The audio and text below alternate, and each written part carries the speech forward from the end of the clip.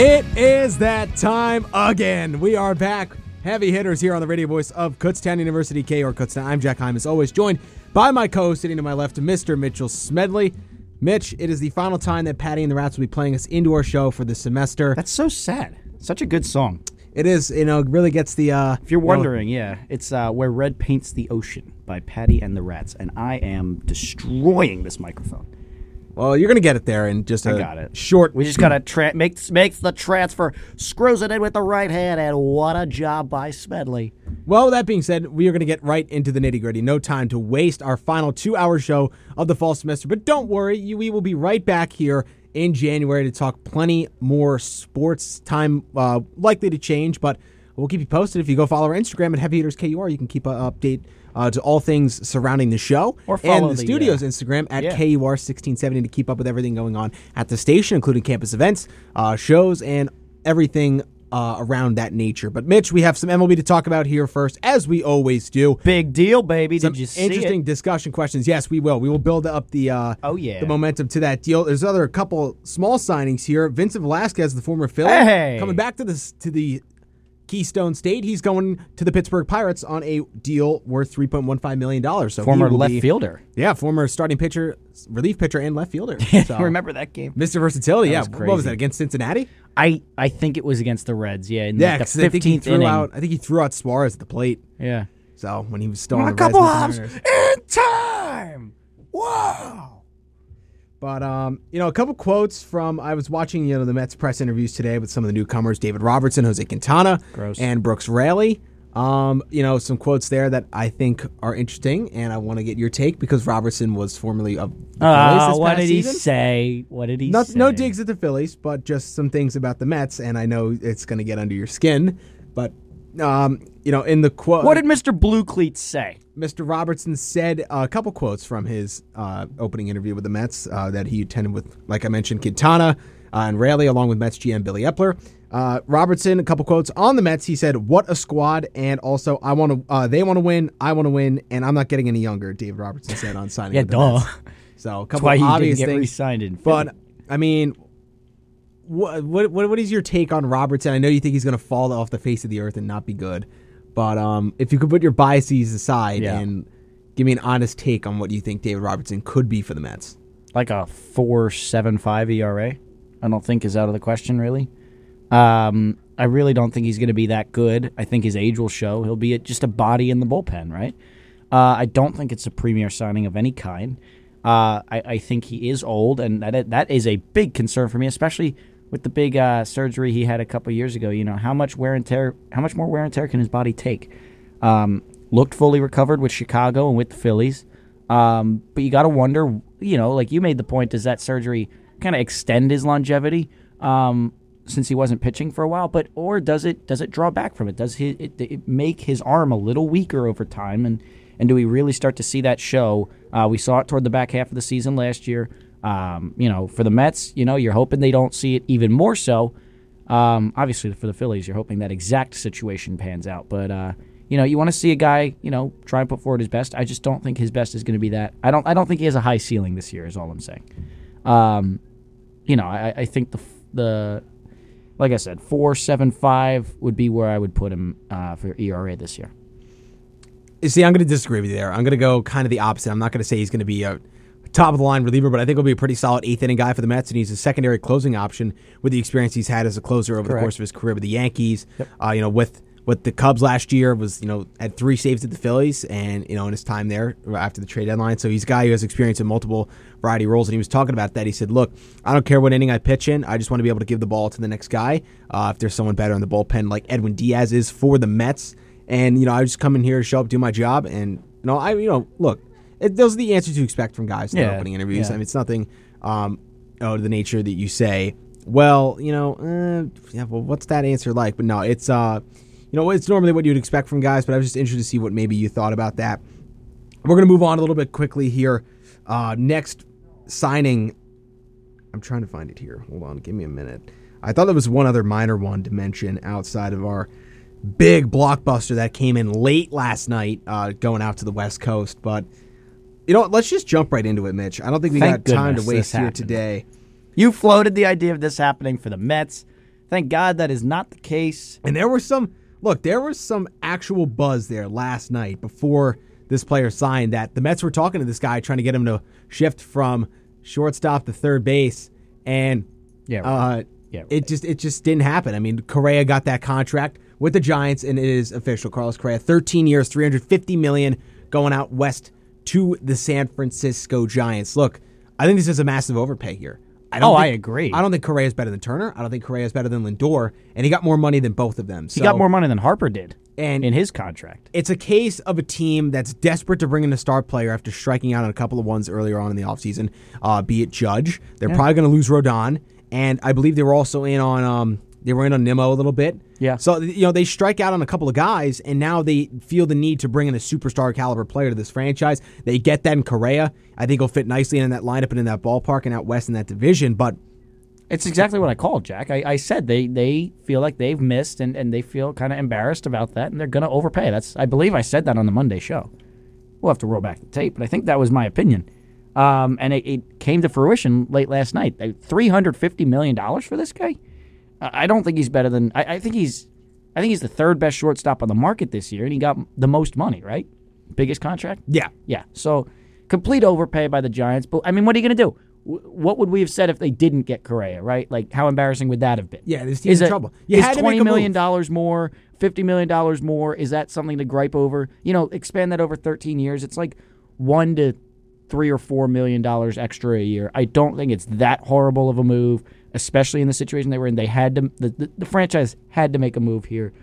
They had to prove themselves to the fan base, to the players, and they did that with the Correa signing. It's a big deal. It's a tough number to swallow. Hey, he's got 13 years to prove to live up to that contract. So we'll see how it goes.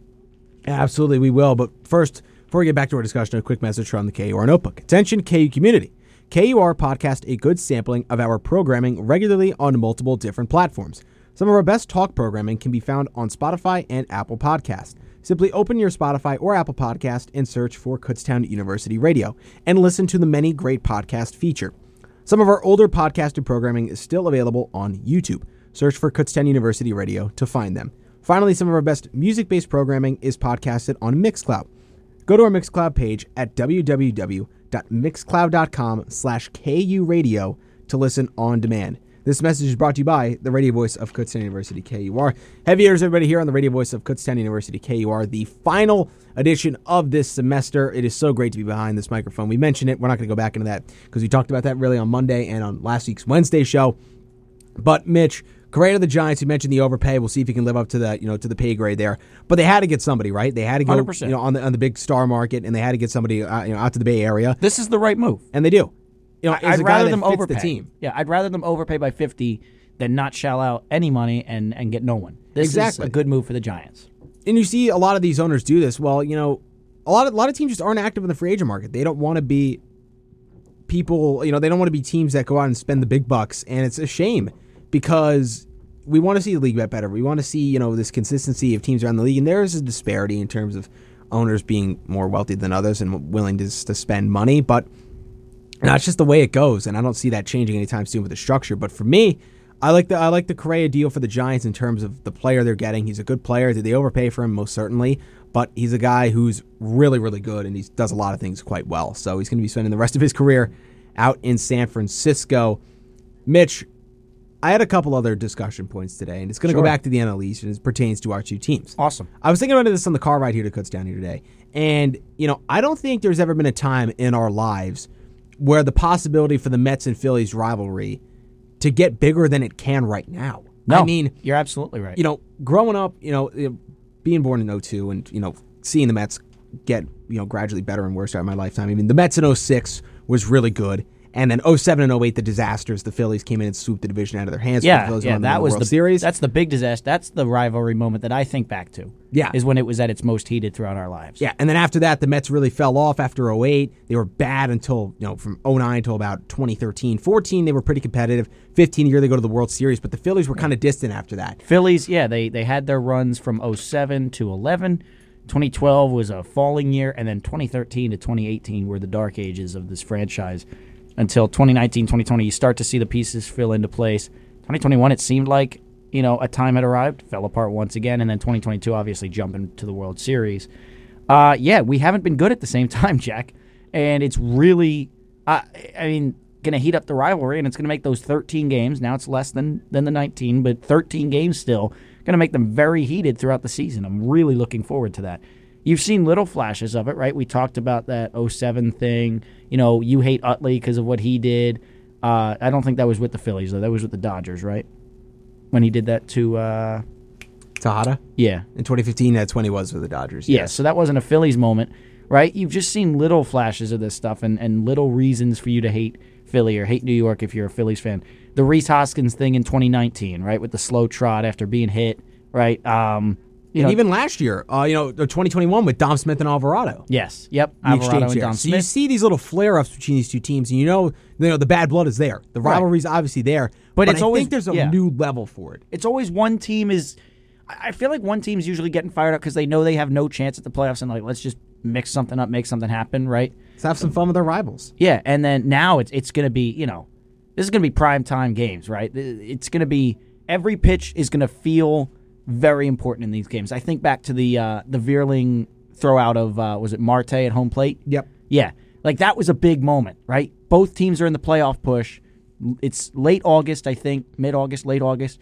Scherzer on the mound, right? It was a neck-and-neck game the entire way. Ranger duels with him, and then Mets have a chance to win it in the ninth, and Veerling makes that crazy play, and then Marte can't make the throw in the next inning.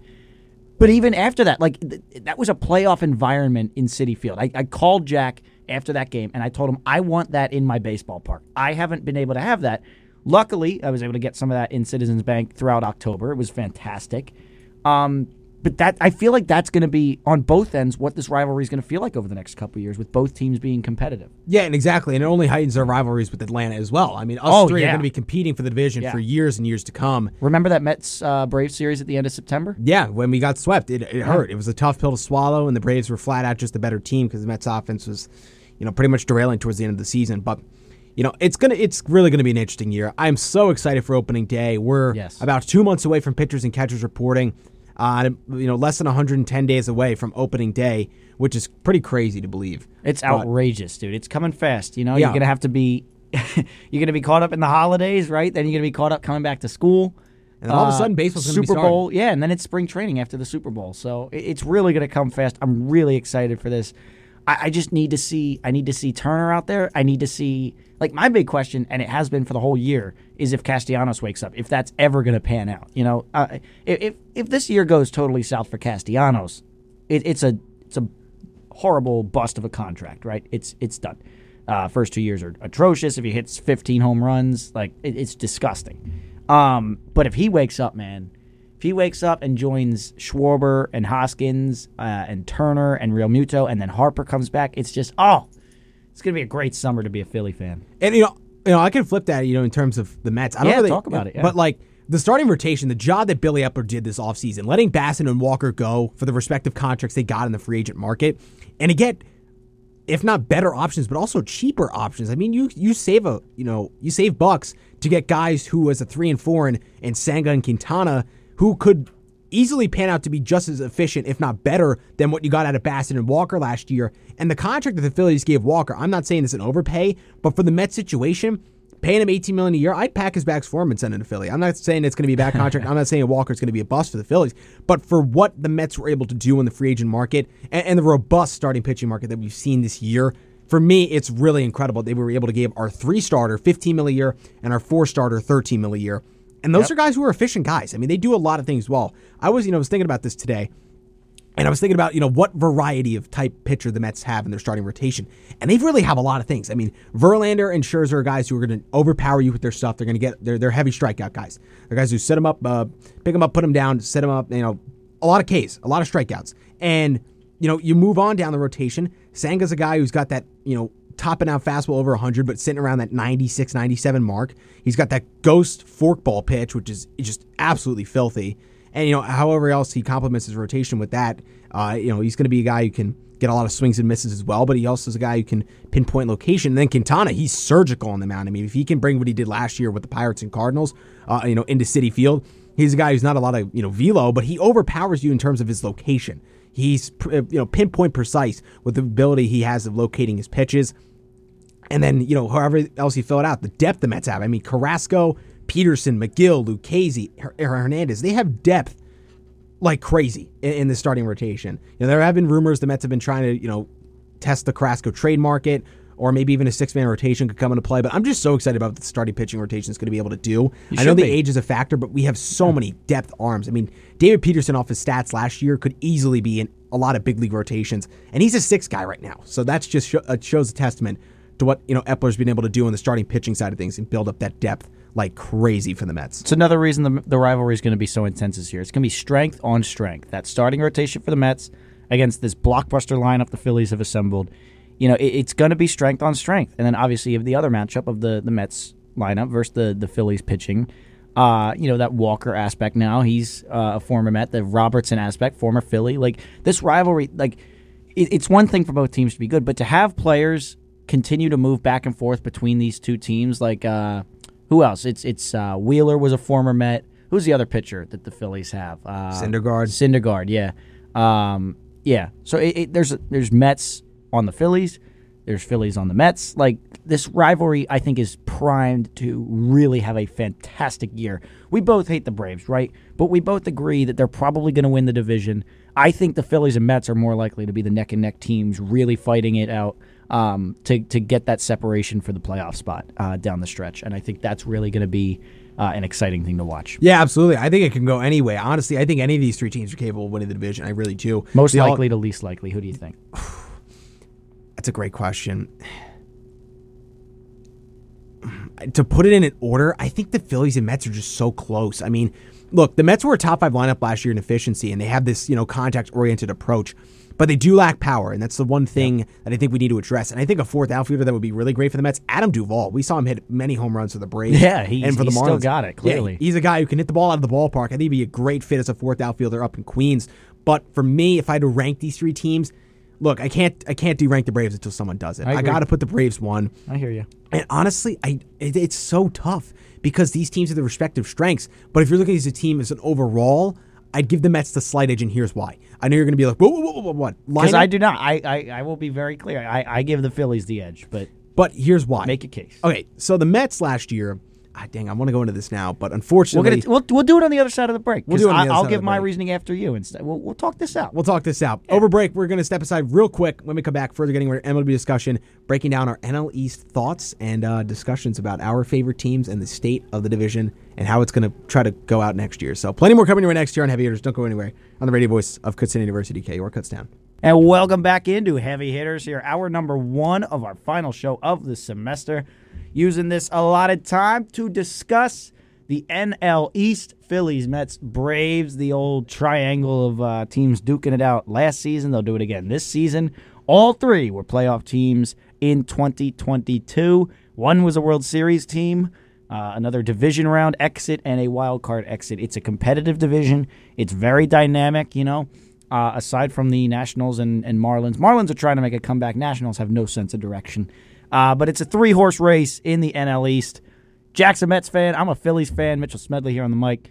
And, we have some Braves listeners and stuff. Why don't we give them something to cheer about for a second, Jack? There was a trade that came in, I believe, after our show on Monday, right? Yes. Yeah, so why don't you walk us through it? Because it's complicated. It's a 3-team deal, if I'm not mistaken. Yes, it is. And the Braves really did a good job here. I think the Braves and Brewers did a really good job. Oakland, I'll get to them in a minute. Oakland. Yeah, Oakland's Oakland. But this trade, 3-team trade, like Mitch mentioned, the A's got to haul back. We'll start with them real quick because they didn't really get much notable pieces. They get Braves' number 1 prospect, Kyle Muller, who is outside the top 100, also along with Freddie Tarnok, who is their number 6. 2 pitchers going to Oakland. Shows the lack of depth in the Braves farm system. And Manny Pena will also be going to the A's in sorts of a catcher. He was with Atlanta, so they get them. And Esteury Ruiz will also be going to the Oakland A's in the Sean Murphy trade. That's what Milwaukee contributed into the trade piece here, but let me look up full details, just making sure I'm getting everybody on the side of the trade. But in terms of Murphy, what the Braves are getting, he's a guy who is... Now here's a guy. I was waiting for that. I was absolutely waiting for that. Oh, and the A's also got right-handed pitcher. Royber Salinas is the other guy I was forgetting. From the Braves or the Brewers? From the Braves. Okay. Milwaukee gets William Contreras. Yeah. So that's a good get. I mean, for considering what Milwaukee threw into this trade. Not bad. They get, William Contreras is a guy who can come in and be a DH guy right away. I mean, he's going to feast at that ballpark. Yep. Miller Park, very hitter-friendly, and he's going to be hitting a lot of home runs. I mean, he could be a guy who's hitting close to 30 a year. Just considering, Milwaukee and its, I just realized something. Do you think Miller got its dimensions. name from Milwaukee? It's not even called Miller Park anymore. It's called American Family Field. Right, but Oh, like my when goodness. it was. Yeah, I guess. Huh. I think Namesakes. I think Miller Lite was distributed in Milwaukee, like the headquarters. I think might have been there. Yeah. So maybe that's why they partnered with I feel it. like that's where they got the name then. So Like Yeah. Milwaukee Miller. yes, Probably named after the city. that might make sense. Anyways, sorry. But getting back to this trade talk here, we're gonna go with the Brewers here. We'll talk a little bit more in depth about what the A's got. I listed all the names and give what the potential upside would be, what everything, how everything could shape up. But for Milwaukee, they get William Contreras, who's a very solid piece. Like I mentioned, he's a slugger, guy who hits a lot of home runs, extra base hits, that type of variety. I also get right-handed pitcher Justin Yeager, who's in the minor leagues. His upside is not really all that great, but maybe he can pan out to something. And also right-handed pitcher Joel Payamps, I think it's Payamps. So going with the rough estimate here. So Payamps. Joel Payamps, I guess. So that's go what with that. Milwaukee gets. Two pitchers who, I don't think they're going to be impactful pieces. I mean, Payamps had a 3.5 ERA last year with the Royals, so not awful. He could be a guy who can factor into their bullpen in the middle innings. Yeager coming up through the minor leagues, we'll see what he could turn out to be, and Contreras is a good piece. So Milwaukee comes out, I'd say, on the winning side of this trade here. Atlanta, Sean Murphy, you get a top 5 catcher in the game, a defensively sound, putting it lightly. He's a very, very good defensive catcher. He's a guy last year, hit 18 pumps, 66 ribbies with the A's in a very non-hitter friendly ballpark. Now joining a lineup with a lot of protection, and we'll see what he can do. I mean, he's never really played in the spotlight games before, I would say. I played in a couple playoff games at Oakland, but nothing really of substantial recognition. So we'll see how he does in the big-time spotlight and the big games with the Braves. But I think it's a good move for Atlanta. Now Darno's going to shift to a backup role, and they get deeper at the position. There's a guy who's very sound defensively. If you're looking at the infield right now, it's Murphy behind the plate. You got Olsen at first. Albies will be at second.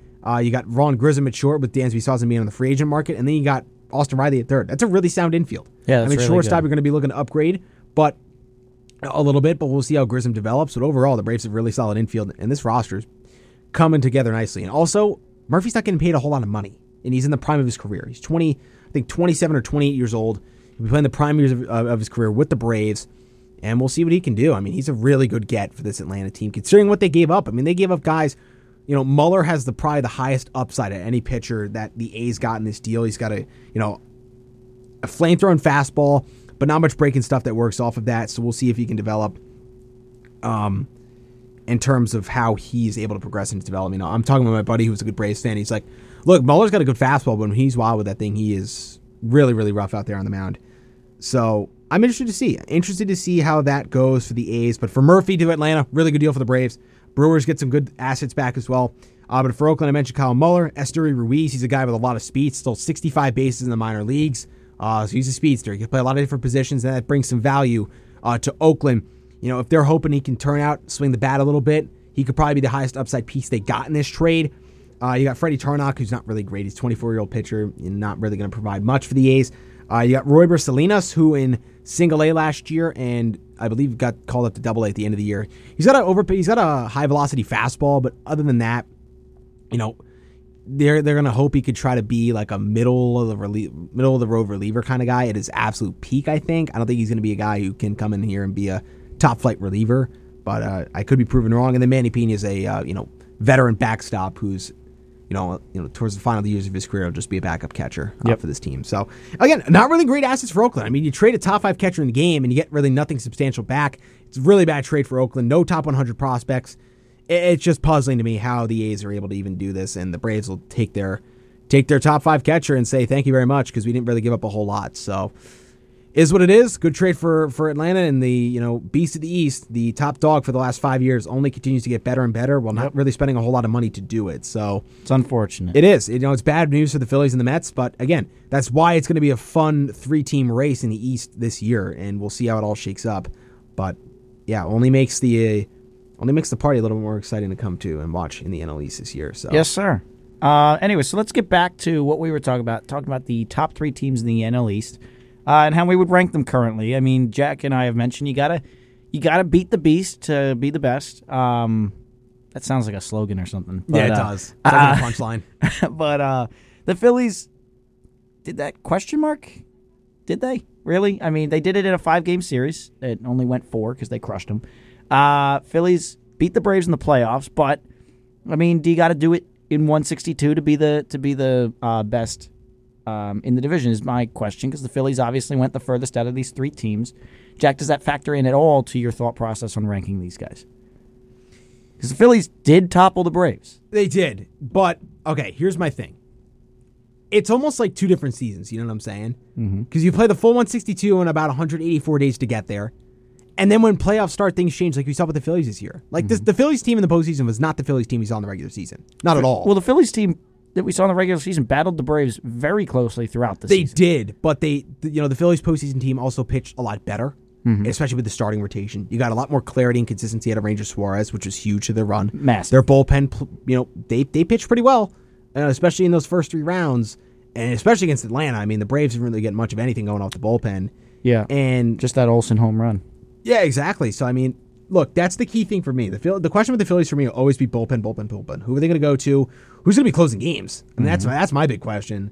Because, I mean, right now you got what? Seranthony's going to be the 8 guy or 9 guy right now, because you don't really have a set-in-stone closer. Re-signed Knable, I think. You got Knable back, but you saw what he was like closing games last year. It wasn't really... Not fun. It was not fun. It was a roller coaster experience. And more times than not, it came out on the wrong end of things for the Phillies and their fan base. So I don't know. I mean, there's a lot of question marks with the Phillies bullpen right now. That's my big concern. The starting rotation's fine. You got Wheeler, Nola, Suarez, Walker, and you can fill in the blank with whoever that 5th spot is. That's fine. It's going to be a top half at least rotation, probably borderline, just inside that top 10 for me. But the bullpen, who's going to be closing games? Who's going to be locking it down? Who do these starters turn the ball over to that you feel comfortable at the end of games saying, yeah, you know what? These guys are going to be able to go out there and get the job done night in and night out. I just don't know who those guys are right now outside of Dominguez, who's your best reliever. It's really not even a discussion. Knable, he's good, but we saw him, he was better in that 7th, 8th inning role. Right. Where do they go after that, though? That's my question. Exactly, because you had the Alvarado, Robertson, and for the first half for a couple months there, you had Brad Hand, who was a really electric guy in the back end of the bullpen. Yeah, and then we saw Brad Hand come back down to earth and see what he's been in the past years. Right. So he's gone for all intents and purposes with that. The Alvarado, I guess, right? He's still he's still here. But I hate him personally for the... But is he really a guy you feel comfortable every night going out and like... No, because he lost me a World Series. Exactly. No, I don't. I will never enjoy an Alvarado pitching event again, ever. It's the 7th inning and you see Jose Alvarado trotting out of the bullpen. Ruins, it's just like, do you really feel comfortable? No, I'm honest about this. It will ruin many of my nights coming up in the summer. Like, I will be having a good night. Only for Jose Alvarado to come back. Even if he strikes out the side 5 nights in a row, I will still be reminded every single time of that home run, and it will just crush me. It will just ruin my night. So that's a personal thing that I don't like Jose Alvarado anymore. The honest truth is he should not have been the one that we went to in the bullpen. He was not pitching well the last week before that. And Astros crushed left-handed pitching. Exactly. It was a dumb decision. I ranted about this immediately following the World Series. It just didn't make sense. It was a dumb move. I honestly blame Rob Thompson more. But Jose Alvarado he's a symbol of it. He's a symbol of that moment. He's a symbol of the downfall. And there's a lot of blame to go around. Getting no hit in Game 4 or Game 5 does not help, right? That was Game 4. Was it Game 4? Yeah. Okay. Because then we lost 3-2. Yeah. Marsh striking out with first and third, 1 out in the 8th inning of Game 5 doesn't help, right? There's other blame to go around. Castellanos disappearing at the plate doesn't help. But Jose that was Alvarado, all year, though. Right, that was all year. But Jose Alvarado will forever be the symbol of the downfall in the World Series. And it's going to be hard to stomach. It's going to be really upsetting. Touch them all, Alvarez. You'll never hit a bigger home run in your life. Yeah, I mean, look, it's certainly going to hurt. I totally understand that. And it makes sense. But, each of these teams has got their respective question marks for me. Yeah. And what's the question mark on the Braves? I think starting pitching, depth-wise. Yeah. You got Fried at the top. I was talking about, this is a great question because I was talking about my buddy, to my buddy last night, and I was at his house. We were talking about baseball and a bunch of other stuff, and we were talking about the Braves starting rotation. I'm like, if there's a pinpoint weakness, I think, for the Braves team, it's starting rotation. I mean, we know what we're getting out of Fried. He's an ace-type level pitcher. Yep. But then, your Strider, that's his first year breakout onto the scene. Yeah. You had Kyle Wright, who was really struggling early on in his career, but seemed to have found it last year. I'm interested if those two guys can keep it going, especially Strider because of the way he pitches. He's a primarily fastball guy, throws up orders of near 100, and then he combos it with that slider. And then he, has a changeup, but he doesn't really have much effective, I would say, pitches after that. So I'm interested to see, now that the league's getting more of a look at him, as a primarily two-pitch pitcher, how is he going to be able to work as the years go on? I'm interested to see if he'll be able to continue the success he found last year. And I mean, if he can, the Braves are going to be just fine in the starting rotation, especially if him and Kyle Wright are just as good. You got an aging Charlie Morton there, who's probably lining up as your 4 right now. He's never been good anyways. He's not great. I mean, he was good with Houston in 2017. For the Braves. In recent years, he's not even the a last good pitcher, 2 years. He's a year older. Yeah, the last 2 years. When he first 1 or 2 years in Atlanta, he was fine, especially the 2020 year. And but especially last year, he really started to take a downfall. And Charlie Morton's the guy who relies heavily on that curveball. If that curveball's not working, if it doesn't have that nasty 12-6 hook action on it, he's pretty much toast. I mean, he's such a hittable pitcher, and he's really susceptible to the long ball. And another year older, I don't feel confident. And then you got Ian Anderson in that 5 spot. You have a couple options behind him. Now that Muller and Tarnock are gone, though, I mean, you have Mike Soroka, who hasn't pitched in 2 years. He's going to be coming back. Is he the same pitcher? I mean, it's rational to have the questions about the Braves starting rotation. I think the bullpen will be fine. Raisel Iglesias going to step up into that closing role now that Kenley Jansen's gone. But, the starting rotation, I think, is the one area where you could have a question mark if you had to pick. It's not a glaring issue for the Braves, but if I had to select one group on this team, I'd say you could make some cases that the starting pitching could be an area of slight concern. No, I definitely agree. I don't think Morton's a good pitcher, and he's the 4, right? So, yeah. And like you said, Strider and Wright have their own question marks. Fried is really the only slam dunk going to be a good pitcher for you. So I think starting pitching is a massive question mark. It's really interesting because that would mean that the 3 top teams in the NL East each have different weaknesses. One has starting pitching in Atlanta, one has bullpen pitching in Philly, and one has a lineup issue in New York. Well, a power issue. I mean, the Mets, if you look at it last year, they were a top 5 lineup in efficiency. Runs scored. They were a very good batting average team. So they're a team that can get hits, but in terms of extra base hits and power, that is the area of weakness. Need those to win games. Absolutely. I'm not disagreeing with you in that aspect. I'm just saying it's not a whole lineup issue. It's a power issue. I understand. But, I mean, in today's day and age, you need to be able to hit the long ball. You need to be able to hit big shots. Absolutely. Yeah. Couldn't agree more. It's really interesting to me to see which weakness is going to be, the biggest weakness, right? And then you compare the other, for each of the weaknesses, you compare the other 2 teams that don't have that weakness. Phillies lineup versus Braves lineup, who are you taking? I don't know. With Sean Murphy, and man, that makes a discussion so close. Really does, yeah. If you go position by position here, let's do it. Let's just go group by group instead of, we can go position by position for infield, but we'll compare the outfields, relatively as a whole. I'm taking the Phillies outfield. I'm taking the Phillies outfield as well. Well, actually, okay. Especially when Harper comes back. When Harper's back and fully healthy, I'll take him. But and for I'll starting wait and see on Castellanos. Purposes, for the start of the season, who they have to start the season, I'll take the Braves just because I know what I'm getting more in Acuna and Harris compared to just really Schwarber out there. If you have Schwarber, Marsh, and Castellanos compared to Rosario, Harris, and Acuna, I'm taking the Braves trio. I'm not sold on Harris. I don't think Harris is going to be that good. Well, the problem is you have at least one. If you're going to comparatively look at the depth outside of it, Acuna's better than Schwarber. And then you compare really? Look at the rest of the 2. As a hitter? I think, Ronald wasn't fully healthy last year. I think Schwarber's a better hitter. Schwarber led the league in home runs. Yes, but it's all-around hitting. Schwarber's a better power hitter, but a better all-around hitter, I'm thinking. Yeah, better power, but Acuna has the higher average. Higher average. He's faster, which means he leads to more doubles, triples. I just think an overall value as a hitter, I'm taking Acuna, but Schwarber certainly. I'm not trying to discredit Kyle Schwarber. He's a very good power hitter. Yeah. He hits the crap out of the baseball. He hits the ball. He can hit the ball a country mile if he gets all of it. Second deck in Petco Park. I mean, look, both these guys have their respective talents, and Ronald Acuna's a guy who can hit almost 40 home runs a year. So it's a guy who's can not, I'm going to say match it, but he can hit close to the level of home runs that Schwarber can hit. Okay. And in terms of overall value, I'm taking Acuna just all around. But yeah, Acuna's the more complete player. Agreed. Yeah. Okay. Marsh and Harris. I'm taking Harris. Probably I'm sorry, Harris I'm a just little AM. bit. Yeah, I don't think he's going to be that much far and away better. Like I said, I think Marsh improves over time. Yeah. I don't think Harris is that fantastic. I think a lot of this year is flash in the pan stuff.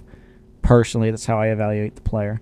And then right field for the Phils is Castellanos currently. Well, yeah. Well, I compared Schwarber and Acuna. It would be Schwarber and Rosario. So I'm taking Schwarber, Yeah. I'm taking Harris, and then I'm taking Acuna. So I'm taking 2 out of 3 based on who it starts. When Harper gets back and healthy, I take the Phillies. But for who they're starting the season with, it's imperative to note that I'm taking the Braves. Okay. I still, I think down the stretch when it matters most, Phillies get the edge there. Yeah, because Harper will be back. Yep, exactly. But who Harper they're will be starting back. the season off with, that's what I'm comparing it I to. also think there's a world where Castellanos is back to at least a moderate form of his 2021 season, and that completely changes the discussion. Because if you have 2 consistent power hitters in that outfield compared to just Schwarber, I think the Phillies then would be in the conversation for taking it without Harper, and then you add in Harper, and it's a whole new discussion once again. Remains to be seen though, because Castellanos has not proven it. All right. $100 million man, not doing anything. So, infield, where are you going with that? Well, we do have to take a break. So I was we going to do? say, Oh, wrap I it didn't up. even notice. Mitch, hopeful optimism for Castellanos next year. Eileen Braves, he will, I'd say I'm gonna slightly wait and Braves, see. I'm but gonna he'll wait be and a see. wait and see game. Yeah. We're going to step aside for a final break of hour number 1. When we come back, further getting our MLB discussion, wrapping up our discussion, comparing the Phillies and the Braves in their lineup, and then I have an interesting discussion question, Yeah. reeling back to the Mets and the ownership situation there, and I'm going to ask you a question about what do you think is good or bad for baseball about Steve Yeah, Cohen's I want rapid- to touch on rapid Mets and Braves spending. pitching too. By the way, so All right, plenty more to talk about an MLB side of things coming up next here on Heavy Hitters on the radio voice of Kutztown University, KUR Kutztown. And welcome back into Heavy Hitters, everybody, right here on the radio voice of Kutztown University, KUR Kutztown. Jack Heim, Mitchell Smedley, we are coming back at you again. This is the final edition of Heavy Hitters for this fall semester. Once again, it's been a great semester broadcasting to Really you all has out been. there. Everyone who listens, your listenership, once as always, much appreciated. I mean, Yeah. thank you all to listening to our show. We have some loyal listeners out there like Chris and others. But yeah, and everyone who listens, you are appreciated, whether it's just once or continued. So Chris just representing know. the Braves fans out there. Yes, which is why we also like to talk about Atlanta, not just because of Chris, but because they're in our division and they're one of our biggest rivals. Yep. So, getting back to that discussion, we were talking about the Phillies and the Braves comparatively looking at their lineups going into next season. Here to start, we know Harper will be back at the All-Star break, and that's why I emphasized that I would take the Braves just because Harper's not there to start the season. But we're going to move to the infield now. We're going to take a look at third base. And look, I'm taking Austin Riley over Alec Boehm. I think you take him. That's not Boehm a will debate. improve, but not even close to the Riley yeah, level. not a right? debate. So not a debate. But I don't want it to get lost in the shuffle. Boehm is going to improve. He's a young guy still. Him Yeah. and Stott. I'm not saying the Boehm's Stott bad thing will at be all. the same thing. I'm just saying Riley's a top 5 third baseman. and Absolutely, Boehm's and still that, trying I'm to not even improve. arguing. I'm not making any sort of argument that Boehm is better than Riley at all. Not even close. But when we look at the grand total of the infield, I don't want to get it twisted that Boehm is some scrub, and the Phillies don't have any good third baseman there. I mean, Boehm, he hit a home run in the World Series. He's got a good I get bat. that's one thing, but yeah, he really took a step up with his bat this season. He's always been coined for that good, for that good stick in terms of, coming out of college and, being drafted by the Phillies. This guy was being touted as the next slug in third base and, for the Phillies. And he should be. He's got the build for it, and I think the power's starting to turn around. So, Alec Boehm, someone to watch at third base for the Phils. Had that whole controversy at the beginning of the season. Had a really career year so far, and he's still young, still improving. Excited to see what Boehm brings. Moving on. Shortstop. Trey Turner. Trey Easy. Turner. There's no debate. No Because debate at all. Dansby's not back, and even if Even if he back, was. Come on. Dansby's really good, but he's not Trey Turner. Yep. So Second base. I'm taking Albies. You're taking Albies over Stott. When Albies was fully healthy, and that's key, Yep. he was one of, if not the best second baseman in all of baseball in terms of what he's able to do. He's good defensively. He's a guy who hits well, hits for average, can get on base, does a lot of things well. And I'm not saying Stott's, not incapable of that. He can, but he's got to take steps forward. He's a young guy. I agree. Last year was his rookie year. He still needs to improve on some things. He's I got some agree. good plate discipline, and I'd like to see that from young guys because that's really a building block for a young guy. Yeah. Sometimes you see these young guys come up into the league. They're antsy. They want to chase. They want to hit, and Right. Stott's very disciplined at the plate for the most part. And that's an area where he could build off of. developing the power, developing the contact skills. So I think Stott will be just fine. But in terms of right now, I'm taking Albies over Stott. So this is maybe my hotter take in the lineup discussion. I am a huge believer in Bryson Stott. I also want to make a few notes here. 2 of his biggest hits last season came against the Braves. A 8th inning, 3-run home run to take the lead off of was that Jansen? May have been, or it was Will Smith. Will Smith? No, that's not who I'm thinking of. No way. Who's that? Who was the 8th inning guy for the Braves last year? It was Iglesias. Okay, yeah. It was either Jansen or Iglesias. I want to say Jansen. And then obviously against Strider, he had the 10 pitch at bat, resulting in the double that scored Marsh, took the lead in Game 3. He also had that walk-off home run against the Angels. That was on a 3-2 count, just like the Strider at bat.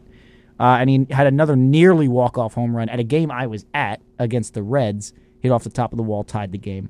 That was also a deep count. Stott can work at bats, man. You talk about that plate discipline. He really does work the at bats. That's something we saw with Hoskins coming up, right? He takes a lot of pitches, and Stott does it too. I'm a huge believer in Bryson Stott. There were stretches last year where he just kept getting on base, and then there were stretches where he was just ice cold. It happens as a rookie. People make adjustments against you. Personally, though, I think over the next 2 to 3 years, Stott is going to take huge leaps forward each and every year. I think he's going to be a cornerstone of this Phillies lineup. You got to replenish, right? You got to replenish with your own homegrown talent. I think Bryson Stott is one of those key guys that comes up from our own farm system and is a Philly for a long time and a really good one at that. Bryson Stott, I think, will be better than Albies, right? Yes.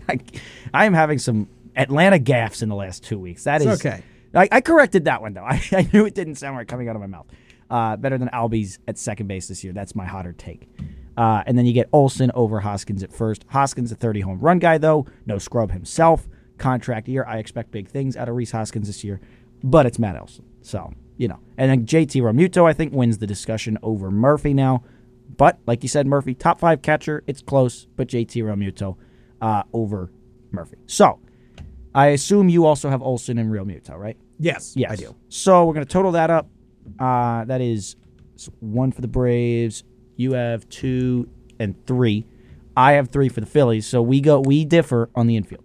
Yeah, I take the Braves as a whole in terms of we've looked at comparatively. I'm taking the Braves outfield. Yep. I took 3 of the 4 Braves infielders, and then the catcher I go to the Phillies. So I only took 3 Phillies. I took Realmuto, I took Turner, and then I took Schwarber. Right. So for the way it's going to start, I'm taking the Braves. But when Harper comes back, I take the Phillies outfield 2 out of 3. Yep. I still stick 3 out of 4 in the infield, which makes it, I would believe, a wash, right? Or it would, but Realmuto is going to give you the edge for the Phils. Yeah. So I think it's a really interesting debate. And then I also wanted to get into, since the Phillies have the weaker bullpen. Oh, we didn't say DH. Oh, yeah, we didn't talk about DH. That's important now. We were missing. I was trying to count it up. I'm like, wait, that's only 8. We need 9 hitters. Yeah, you're absolutely right on that. So DH, starting on, who is the Phillies DH going to be? I think it's going to be like Derek Hall. Probably to start. Gross. Either Hall or Vierling. I don't even know who. I mean, what, you're going to have Schwarber in left, Marsh in center. I would almost do a Vierling in left. I put Vierling in left and Schwarber DH. That would make a lot more sense. That would make way more sense. Harper being out, you're allowed to do that starting the season because eventually one of those DH spots is going to go to either Harper, Castellanos, or Schwarber. So I would put, Vierling in left and then Schwarber DH. Ooh, that was blinding. But so I who's the Braves DH? Ooh, good question. It's a very good question. It was Contreras. Oh, Contreras. Because Duvall was out a lot of last year with an injury. Yeah, he started the season, though, So right? now it's probably going to be d'Arnaud. Okay. Travis d'Arnaud. Backup catcher. So, I don't know. That's kind of a wash for me. Derek Hall / Oh, no. Derek Hall is a wash to Travis d'Arnaud? Yeah.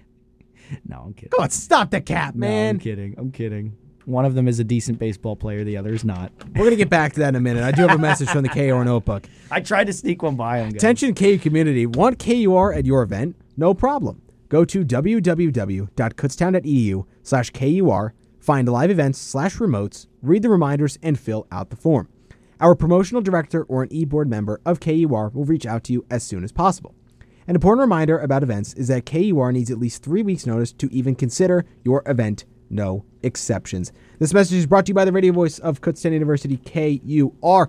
Heavy hitters, everybody. Jack Hine, Mitchell Smedley, we're back at you here in hour number 1, wrapping it up. We're going to stick with the MLB. And, Derek Hall. Derek Hall is not better than Travis d'Arnaud. Okay, 2 more questions, Mitch, before the end of hour number 1. Yeah. Steve Cohen and the Mets have spent a lot of money. Crazy amount of money in the offseason. Highest payroll of any team ever in MLB history. Is Cohen's willingness to spend at all costs to make sure the Mets are a winning product and have a chance at the World Series a good or a bad thing for baseball? I think it's a bad thing. And I've always been on this. And the Phillies, what are they, number 3 or 4? Yeah. Highest payroll? Right? This would hurt the Phillies, too, if what I'm suggesting came to fruition. I think the MLB should be a capped league. I think there needs to be a hard salary cap, like the NFL. I just don't like the idea that the bigger markets have a better chance to win a World Series just because they have more money. I don't think it's fair to the sport. I've never understood why that is a thing. The luxury tax is puny. No, I'm not in favor of it. I think it's a bad thing for baseball. I think it's a two-sided coin here, and I'm going to lean in terms of taking both sides because I don't think there's one definitive answer. I think it's a good thing because the players are able to get paid, and it also shows, look, the owner is willing to win, and why should he be penalized for that? He has the money to spend. He wants his hometown team to win, and he's willing to do it at all costs. That's good for him. That's good for baseball because it also brings a lot more publicity on the game in terms of, media coverage. Oh, well, look at Steve Cohen's doing. So many guys are going to the Mets, and, it is a bad thing, but it's not my fault that these small market teams and their owners don't want to spend money. Look, at the end of the day, most of the owners in the MLB are billionaires. Like, these guys have wealth upon wealth. I'm not going to say, I can't say they're going to all spend Steve Cohen money because that's just not realistic. I'm an even playing field to spend guy. No money? Come on. To spend no money at all? That's a joke. That's a joke. Come on. I'm sorry. Needs to be an the even owner playing of the A's can't spend money on one player to keep in town? Come on. Even the Rays kept Wander Franco for 12 years. And they make just barely more money than the A's do. But they made the decision to keep Wander Franco around because they knew he's a franchise-type talent. Where does the money come from in the NFL? Does it come out of the owner's pocket? I believe... No, there's a hard salary cap. Yeah, but the owner does... What, you're saying the owners don't put money into the contracts? I don't understand how it works in the NFL, actually. The owners put money in the contracts. Okay. What's the point of owning the team if you're not spending money on the team? No, I think the team... I thought it was like a team fund that you dip into. No, partly because it gets distributed. But also, if you look at it, with the luxury tax system, the more Cohen spends, the tax money that Cohen pays gets distributed around the league. So all those teams get the tax money that Cohen pays. I don't care. For going over the luxury tax. I really don't care. That does help small market teams because in the end they do get more money. I think it's also a strategy thing where if there's a hard salary cap, like why is Howie Roseman such a good manager? By the way, they're not going to do that. I don't think it's ever going to happen. No, it's not, but I think it should. But why is Howie Roseman a good manager? Because he's a cap genius. Because he wields contracts and he wheels and deals and gets players under contracts and maximizes how many good players he can have on his roster. That's why Howie Roseman is so beloved around here, because he works cap magic. It's a whole nother element of strategy, not to mention it prevents these juggernaut teams from just owning the league forever. I hate that. I can say this as a Mets fan. I need parity. There can be parity if owners want to step up and spend the money, but they are not willing to. It needs to be a hard cap. Compete. It shouldn't just players aren't going to go for that eventually, because it limits how much players can make. I don't care. And the players aren't going to go for that. I don't care. Mahomes in a capped league just made $500 million. In a capped league where baseball doesn't generate nearly enough revenue, as the NFL does. Do you know why that is, though? Maybe it's because it's not as competitive as the NFL. Maybe it's because teams in Cincinnati, teams in Pittsburgh are not playing well because they don't have the money to spend. The last back-to-back champion was the 99-2000 Yankees. There hasn't been a repeat champion since then. So, different teams have won it. There has been parity. Like a team like the White Sox, they won the 2005 World Series. That's not recently, but it's not too far long ago either. It's a rarity. But the Royals, 2015, they won the World Series. They're not a big market team. It's rarities. The Rays, 2020, they made the World Series. Made it, yeah. So, I mean, look, there's these small market teams. Then you get teams that like find the ways to be Astros and the competitive. Dodgers that are just always in the middle of it. They're just always there. But the Astros really aren't a Yankees. team that spends like top 5 money. I mean, they were, I think, 9th or 10th in payroll this year. It's true. So Astros are impressive look, in that department. It is. I think it would be I don't amazing. I don't like the thing because why are we going to take away from an owner that's willing to spend and make it that an owner who's unwilling to spend? Because I'll tell you why. Because if they're probably unwilling to spend because they don't want to get into an arms race where eventually Cohen's just going to keep going up and up and up like Rockefeller over there, and it's just going to drive the price up further and further. Because sure, Cohen can spend this amount of money, whatever. What did he spend on Verlander? $40 million a year. 2 years, $86 million. Right? Yes. But suppose another owner starts shelling out that money, $45 million a year. Cohen can jump up to $50 million, no problem. 60, 70, 80. Cohen will outlast these guys. I think a great example of the owners finally stepping up and spending money, the San Diego Padres. I mean, the Padres were a laughingstock for a majority of our lives.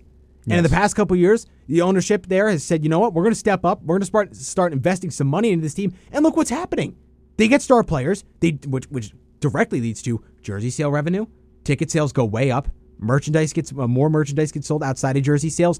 You earn more money for your franchise based on how much you put into it. You want to know why the seats are empty in Oakland? Because they don't invest any money into the franchise. There's nothing there. Why do the fans want to go to games to see, scrubs like, I don't even know who's going to be in their starting lineup next year. It's a joke. I'm sorry, it's a joke. Parity is a good thing, and that's something you always want to try to achieve. And but for me, look, most of these guys, $1 billion owners, man, step into the table and invest something. Invest something into the team, because a sports team is a really good investment if you are willing to put the money in it and make it a good investment in return. That's what Steve Cohen's doing with the Mets. He has the capability to spend a lot of money, but he also realizes that if he puts this crazy amount of money into it now, that things like jersey sale revenues, ticket sales, things like that. Buying an Edwin Diaz foam trumpet is going to sell out all throughout a 35,000 plus seat stadium. But at a certain trade-offs will be point, there. At a certain point, though, if Cohen's investing, right, the reason it's working for Cohen is because he's really the first one, the only one investing at that level, right? But if other teams start doing that and matching him, and he's got the ability to go up higher, eventually there's a point where people can't match him anymore. Fair. And I don't think I got to cut you off. We got to go to our hourly break. Point. We'll discuss this more on the flip side of. Is hour number 2 of Heavy Hitters. We're back, Mitch and Jack. That rhymed, matter of fact.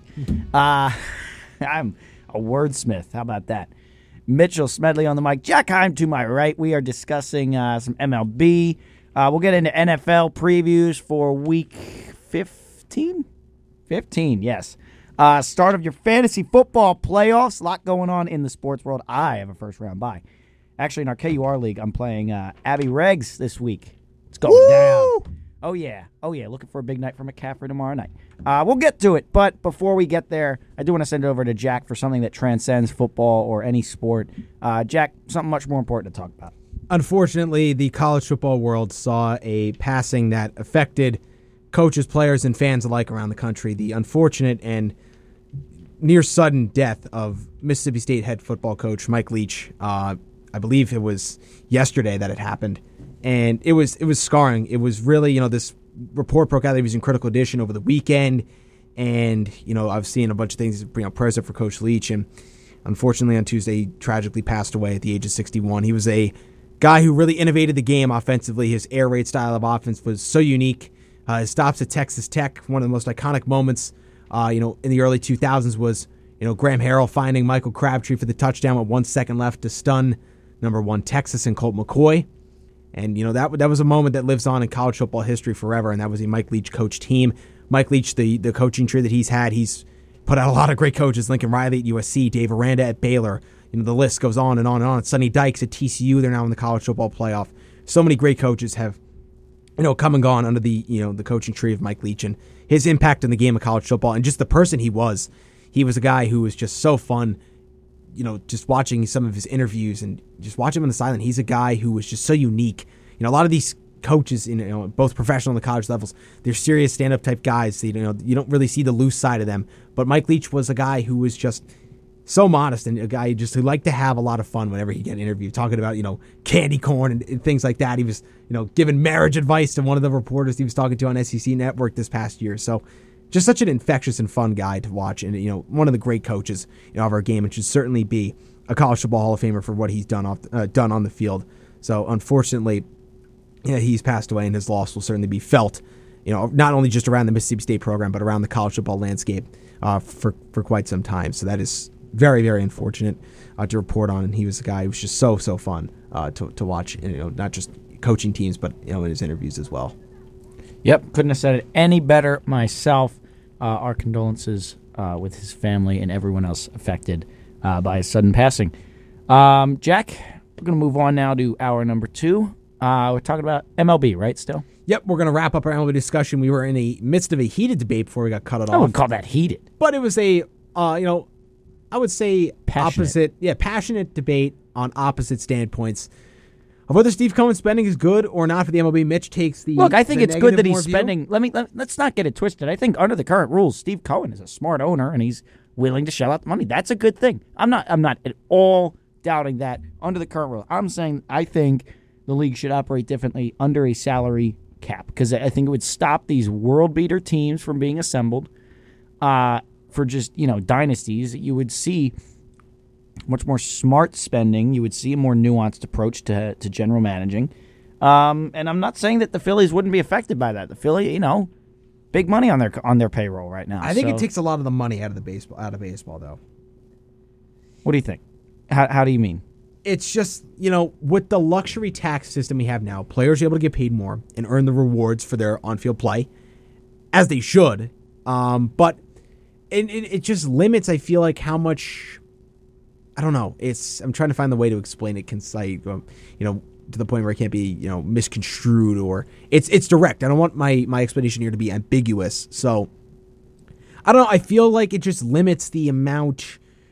Obviously, you're able to do on the player salary side of things, but, look, as a Mets fan, I've loved this newfound sense of Cohen. I lived through the days of not being able to get star players in this team, and the days of watching players walk out the door or go in free agency and not being able to hear the Mets be in on big name guys like Justin Verlander. I've never experienced something like this in my life. I'm with you. I had to watch Maikel Franco be touted as a franchise guy for a little bit. It is a breath of fresh air that I can say will never get tiresome. I lived through the Wilpon era for the majority of my life, and it was horrific.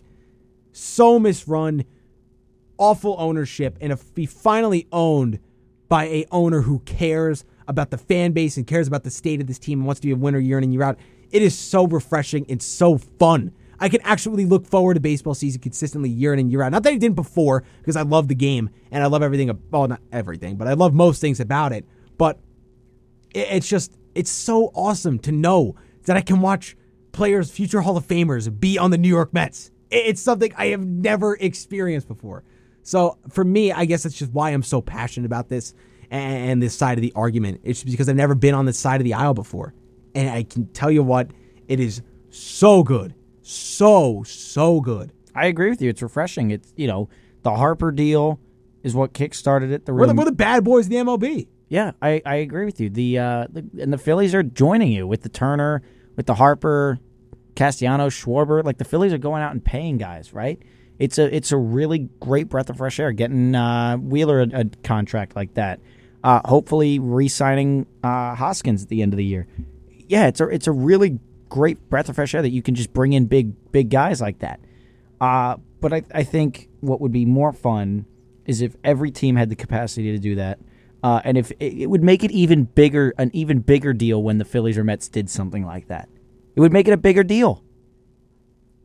Right now, the Mets are expected to do that. They have the money to do that. That's easy. It's like the Dodgers. I guess, but the feeling of signing a star player just never gets old. I don't care if you're expected to do it or not. When you hear a big name player coming to your franchise, it's just a feeling that, like, I remember the night the Mets signed Max Scherzer. I was like, the Mets really just signed Max Scherzer. It's an unreal feeling. I know. I remember being in... You're on cloud 9, and that feeling never goes away, no matter how much you're expected to sign those players. When you hear someone like of that nature coming to your franchise, it is exhilarating. I remember being in physics when we signed Harper. Yeah, it's just a passion that you can never erase. It's a feeling that I would say is almost chemistry. unmatched. Wrong science class. Chemistry class when we signed Harper. Well, before we wrap up our Rambo discussion, I do have a quick message from the KUR Notebook. Attention KU students. Did you know undergraduate research and creativity gives you many of the resources needed to publish and present your work at regional, national, or international levels? To learn more, please visit www.kutztown.edu/UGRC. You can also stay up to date on conferences and publication opportunities by following UGRC on Instagram at UGRC_KU. This message of community interest brought to you by the radio voice of Kutztown University, KUR. Jack Hyman, Mitchell Smedley. We are back for the final edition of Heavy Hitters for this fall semester. Mitch, we had Patty and the Rats play us in as our normal intro, and for the final time, man, for hour number 2, I should say, it's a bittersweet feeling. Bittersweet. Yes, sir. You get the break from school and you get to relax a little bit, but man, I'm gonna miss doing this show. I'm really gonna miss for the greater part of a month. So, but we'll have plenty more to talk about when we come back. Yes, we will. Dude, we're gonna have a not a Super Bowl, but late eventually playoffs. Late playoffs. MLB will be getting closer. I mean, in just a couple shows, the pitchers. I can't believe I'm mixing these words up today. Pitchers and catchers will be reporting, like you mentioned earlier. College bowl games and playoffs will have happened. We will have a national champion, maybe a new one. It will maybe not. It'll really be an exciting time. What a time to be alive that will be. Yeah, sports is the gift that keeps on giving. It really is. I mean, it's a due reference because we're in the holiday season. But, man, sports is just something that provides that excitement. It's like all year round. Your favorite show always coming out with a new season. Exactly. Right? Precisely. It's like you get to sit there, like NFL. Just the NFL, for example. 18 weeks plus playoffs, so 22 weeks, you get a new edition of that show. How crazy is that? And then when that show's over, you transition to baseball. And the next show. And the next day. There's hockey and basketball to fill the gaps. And then in the summer, it is all baseball every single day, which I love. If there's one sport that gets a whole season to itself, right, it's got to be baseball because you're playing every single day almost. Yeah, 162 and 184. I mean, you got 20 off days, you get the All-Star break. Yeah. And a couple off days every month sprinkled in between. But, man, it's ongoing. I mean, from March. It's a saga, dude. From March to early November. Yeah. Baseball is ongoing with games. Yeah. Even before that, with the hype of the pre-spring training, pitchers and catchers reporting, you actually get to see the guys in your team's uniform. You'll get to see Trey Turner in February donning a Phillies jersey, and you'll be so excited. You'll get to see Brandon Nimmo for one of the next 8 years. I'll see Brandon. Oh, that is a full no trade clause. So you kept saying, well, what if he gets traded? Really? Oh, it is. I didn't hear about that. He will be a Met for life. Wow. Doesn't even have an option to get out of the contract. No opt-outs, no trade clause. My Nationals friend was, I told him about the Turner signing because he hasn't been following that close. And he goes, he won't be there for the full 13 or 11. I'm like, what are you talking about? What do you mean? It has a no trade clause. He's like, they find ways around that. No, they don't. I'm like, you can't find a way around a no trade clause. If no trade clause is implemented in the contract, you're stuck with that team. He goes, they got lawyers. They got lawyers? What do you mean? What, are they going to sue the organization? You signed the contract. What is his argument? He's like, if the team and the player want to get out of it, they can. This is one of the most boneheaded arguments I've ever heard. Full no trade clause. Oh, he can get out of it. Yeah, no, he can't. Unless he gets bought out, which is never going to happen. Yeah. What are you going to get bought out 2 years in? That's only $250 million. Yeah, we'll pay the rest of the 9 years trade. Go have fun somewhere else. That's not going to happen. Yeah. You sign a full no, you could sign a partial no trade clause and then get out of there, but full no trade clause, man, you're stuck. You're stuck in the mud, man. If you don't like it there, you shouldn't have signed the longevity of that contract. Yeah. But, wow. Man. So, man. Yeah, that was his take on it. He'll get out of it. Who's this guy, bro? What are you talking about? Bro, what are you on? He's the Ravens fan. That's the stop sign guy. Oh, great, yeah. So he's a Nationals fan, too? Yes. At least it makes sense, but still. Yeah. Typical Ravens fan doesn't know what he's talking about. Oh! Got him. We got to move on. A lot of NFL to talk about. We're going to start Thursday night. We are already 15 minutes in hour number 2, so time is already running a little bit thin, which means we're going to fly a little bit through these preview games. This is a big game, though. But we're going to spend a couple minutes on it. We're going to spend more time on the important games and fly through some of the non-important games. See, this would be more acceptable if Al Michaels got excited over. Exactly. And we're going to go to Thursday. That's impossible. That's impossible. The team won their 4th game of the year. That's impossible. You know what I just heard? My friend showed me this last night. It was like the Cody Parkey clip and that I saw. And he goes, and that one, He hits the crossbar, he hits the upright and the crossbar. That's impossible. Oh, he hits the upright again. Yeah. That's impossible. And he said the same thing for a week 13 Unreal. touchdown. Yeah, and he said Mayfield and he just said that one like Jefferson. more like outrage, like that's impossible. But then Thursday night, right? Last Thursday night, that's impossible. Mayfield looking to the end zone. Jefferson, that's impossible. Dude, all right, that's like saying like some little quiz I submitted, right? I got like a 90% on, right? A 90%. And then the Parkey missed field goal is like my final, right? And I got like the 93 when I needed like a 92, right? You know, when you need those big grades to get up over the next letter grade, right? That's the comparison. I'm in a finals week state of mind, right? Yeah. Yeah, we all have those moments. Oh my God, I did it! Right? That's like if you That's bring impossible. that's impossible. If you bring that same energy for quiz number 1 on September, 13th, like credit to you for being an academic weapon. Yeah. But I do not. I kind of I lack don't off. I don't bring the same energy for the first quiz of the semester as I do for the The final exam. Yeah. So that's just not me, though. If you do that, I respect. Power to you, but that's just not me. That's not the way I roll. Smedley gets a 93. That's impossible. Yeah. Quiz 1 is going to go down in history. So, yeah, for real. Well, let's get to this Thursday night game. 49ers, Seahawks up in Seattle. 9-4, Niners 7-6. Seahawks trying to reel it in after a tough loss at home Really to bad. the Carolina Panthers as the Niners went to town and absolutely destroyed Tom Brady in his homecoming to San Francisco. Two teams kind of trending in opposite directions, and the Niners favored by only 3. Brock Purdy, his second week as a starter. Let's see how they look. Deebo Samuel will not be there for this one. How do the Niners look? I think the Niners will Is win. Purdy I think it'll be okay? comfortable. I heard he had an injury concern. He should be fine, Okay. I think. He'll be fine, right? Right? Yeah, no Devo, though. That's a big concern. It's going to be McCaffrey and a lot of McCaffrey. And some Kittle and Ayuk, and then more McCaffrey. That's basically the game plan. And then hopefully nothing happens where it's too much of a workload. You got Jared Mason, right? Is that his first name, Jared? I think it might be Jordan. Jordan Mason. Yeah, you're correct. Jordan Mason will come in as the backup running back there to supplement the load in the backfield for the 49ers.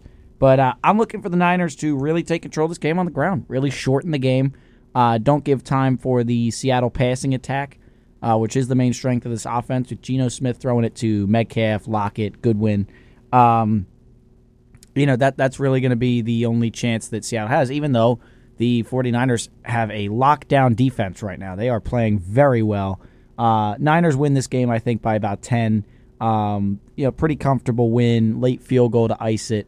That's the kind of game I'm looking for. It's going to be a divisional game, so it's going to be close most of the game, I believe. But like I said, that late field goal should end it. Look for Lockett to get in the end zone. I think McCaffrey will get in at least once. And probably Kittle as well. It would be my touchdown presumptions. Well, that's fair. Does Kenneth Walker play in this game? Not sure. Was out last week. It's big for Seattle if he could play. Yeah, that would be huge. So we'll see how that status goes. Look, for me, I think Seattle wins. They win comfortably. I think I'll take them by double digits. And that's all going to be doing for that. We're going to. You think Seattle wins by double digits? Not Seattle, San Fran. Oh, my goodness. San Fran. Clear the record. Niners win by double digits. Not Seattle. Wow. Yeah, need to clear the record there. You know not the Seahawks. You know I'm what's speaking fantastic? too fast there. I didn't even think. You know what's fantastic? What? Is if Seattle does crush them, just by some off chance, we can just roll back that clip. And I'd be right. Yeah, you'd be right. Yeah, Good clip job. that. Good job. I'm going to lay out every possible scenario. Niners win in a blowout. Niners win close. Seahawks win in a blowout. Seahawks win close. All right, Josh. With that, we're going to take our first break of hour number 2. When we come back, further getting into our NFL discussion here on the Week 15 slate. We got a couple, 3 Saturday games to talk about, and then moving on into our Sunday slate of games. We're going to fly through this a little bit quickly. We're going to spend some time on some big games. And for the lowly matchups, we're going to say, quick preview and then move on. So plenty more NFL talk coming your way next here on Heavy Hitters on the radio voice of Kutztown University, KROC Kutztown. Don't go anywhere.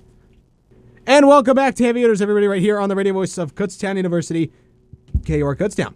Jack Heim, Mitchell Smedley, we are back at it again. Back and better than ever. Absolutely, getting right back into the nitty-gritty of our boys are back discussion. And they're looking for trouble. The Dropkick Murphys right there. Yo, you knew that. Oh, my sir. goodness.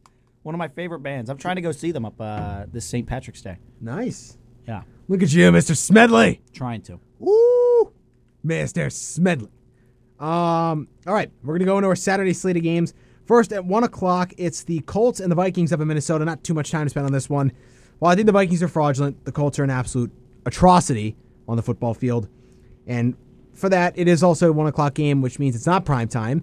And the Vikings will be able to win comfortably. It is a Saturday game. It's the only game going on at that time. It's true. That's But I somewhat wouldn't call prime it prime time. I'm going to call it prime time. Really? Eh. It's like a 1 o'clock Thanksgiving game. Yeah, It's a I Saturday. guess. Everyone's watching. I guess. Always feel like somebody's watching me. I'll be watching. Would it be an at, episode of Heavy Hitters? That Mitchell singing. I just realized we hadn't had that yet. Yeah, I'll be watching this at work.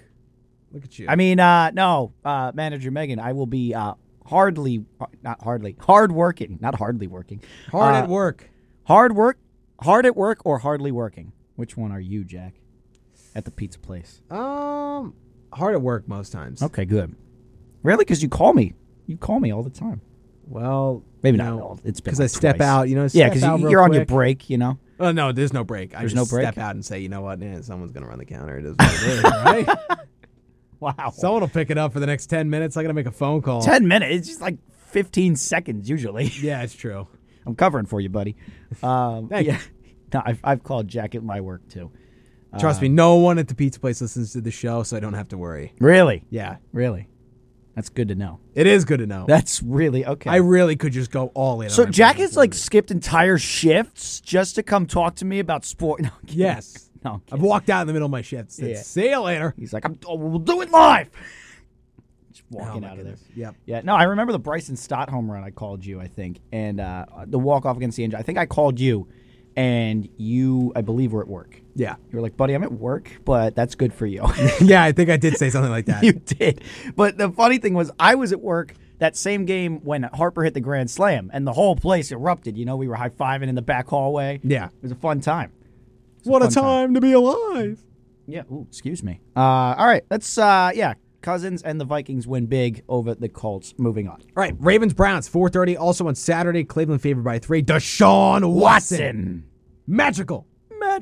Okay. I like the Gus Johnson twist on that. Magical. See, that's another one.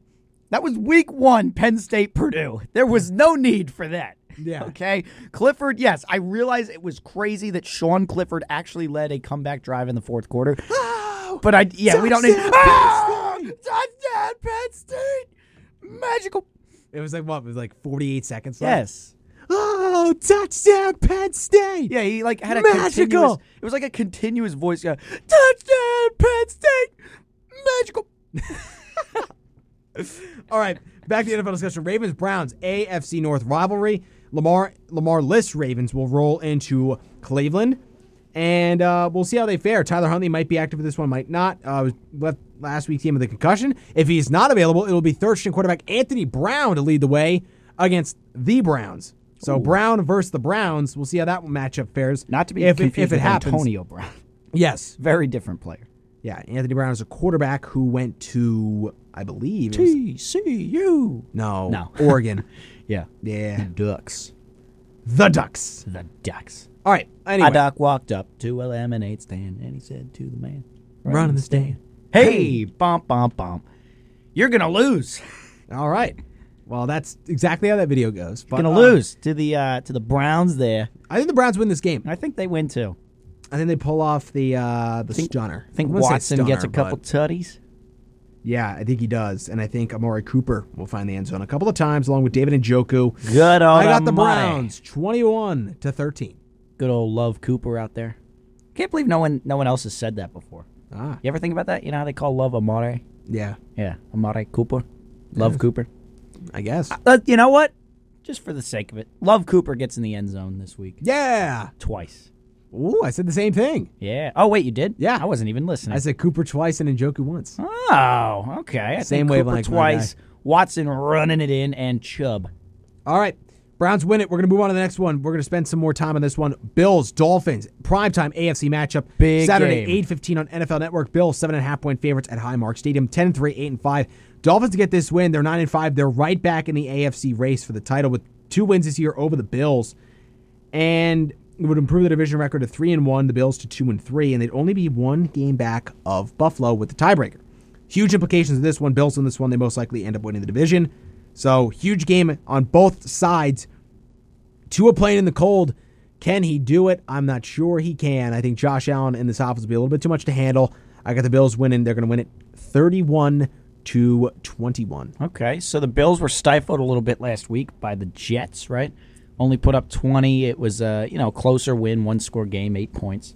Dolphins also struggled, though, against the Chargers. So both teams coming off somewhat down weeks, but the Bills, their down week was much better than the Dolphins' down week. I think their ceiling is also much higher. I also have the Bills putting up 30+, giving up, somewhere around that 20-21 range. Bills win quite comfortably. On prime time, Josh Allen will be on full display.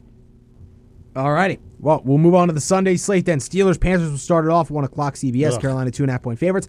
Not too much time to spend on this one. Steelers on pretty much the outside looking in. Really not a big shot. Kenny Pickett left last week's game with a concussion. We'll see if he plays. Mitch Trubisky looked as dumpster fire as ever with 3 interceptions. Carolina's in a playoff push. Panthers in a playoff push, however.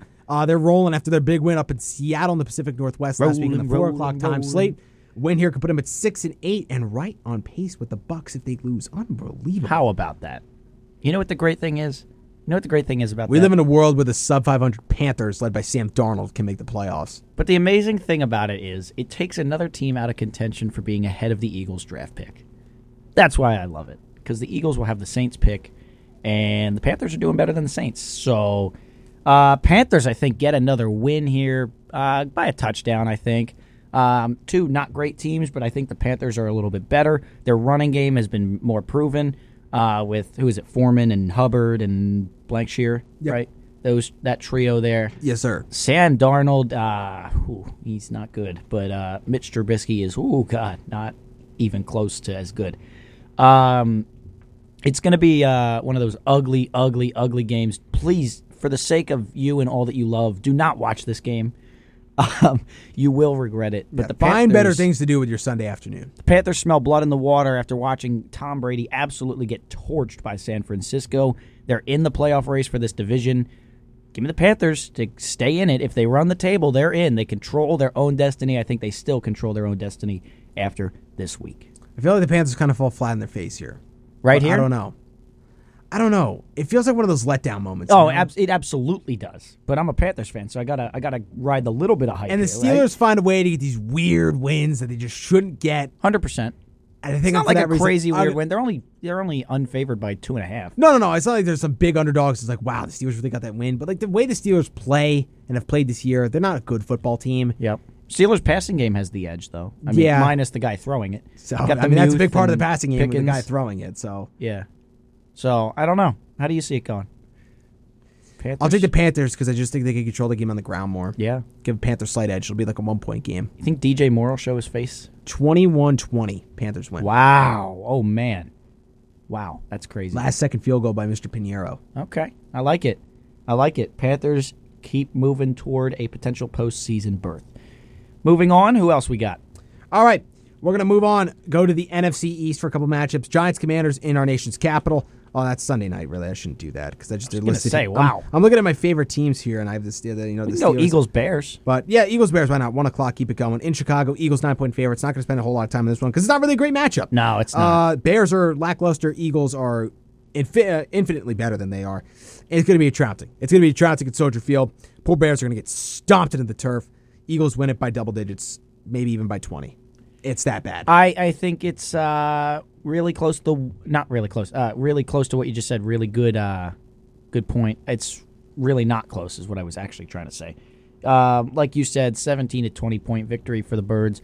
But the one interesting piece of this I'm looking at for the Eagles side of it, the last 3 weeks they've gotten convincing wins over the Giants, over the Titans, the Packers. They put up 40. Didn't play great defense, but enough. But those and then Matt Ryan, they gave up only 16 with the Colts game. But you look at those quarterbacks, Ryan, Rodgers, Tannehill, and Jones. Daniel Jones is really the only one with a little bit of mobility. Justin Fields, completely different animal, using his legs a lot this season. I'm interested to see if the defense for the Eagles can play well against a quarterback like that because you're going to have to play those guys in the playoffs. I'm thinking of guys like, if you get to the Super Bowl, there's guys from the AFC like Mahomes and Allen, and even Herbert. If he gets in, Herbert's got a chance, right? So, and then the NFC, it doesn't really have the same effect now because Kirk Cousins, Brock Purdy, Tom Brady, Dak Prescott, you're not really facing a lot of mobility. But come that AFC matchup potentially in a Super Bowl, right? The game is moving, and for years to come, the game is moving toward these mobile quarterbacks. I'm interested to see how the Eagles' defense lines up right now against one of those in Justin Fields. So for the sake of me having something to do during this game, I'll be watching for that, just because I think it will be one of those boring games where the Eagles just trounce them and keep going, keep looking elite. 2 blowout wins recently. Jack's complaint early on was that the Eagles weren't beating teams by enough. They weren't having convincing wins. I think this will be a third straight, very convincing win. A lot of momentum heading into that Christmas Eve matchup with Dallas. All right, I agree with you. Eagles win at 35-13. That's my prediction. 35. That's a really good prediction. I'm gonna join you on that one. Almost. I'm gonna go 34-13, just because I think some of the drives will be field goals. All righty, we're gonna move on. Falcons Saints NFC South showdown. 2 teams that are really on the outside looking in. More like Tank Bowl. Yeah, really. Falcons and Mariota for the rest of the season. So Desmond Ridder will be continuing to get a look at the quarterback spot. Saints are they're just bad. Very flat out bad. Which is great. But they have the better quarterback, and that's why I'm going with the Saints. They're 4-point favorites. Give me the Saints to win this one. Andy Dalton and company will get their 5th win of the year. They will go to 5-9. Falcons drop to 5-9. Not much else to say on that. I'm going to go with what's the line on this? Saints by 4 is what I have. I'm going to go with the upset. I think the Falcons upset get it done. If you can call it that. I think the Falcons have a little bit of a better offensive weapon set, right? Is Pitts out for the season? I believe so. Yeah. So even still, I think they have a little bit of a better weapon set on offense and defense alike. Sure, they lack in the quarterback. We've seen these fluke wins with these backup quarterbacks. I'm not going to spend too much time on this because this game really doesn't matter. Nope, not at all. And we see weird things with divisional games, especially these lower tier ones. Give me the Falcons, just for funsies. All right. Also to make Chris, feel a little bit better because he claims I'm a homer with my, homer picks, and I just hate on the Falcons all the time. I don't. I'm not hating on the Falcons. I'm just looking at the quarterback battle here, and you need a quarterback to win football games, and I don't know if Desmond Ridder is that guy. There he is, the red rifle. He's got that beard chucked into that chin strap. He's ready to go. Starting his 10th consecutive game for the Saints. This will be number 11 here. Or 12. Is this 12? I believe so. Yeah, 12. All right, Lions Jets I was going to say the Meadowlands, but who expected this game to matter?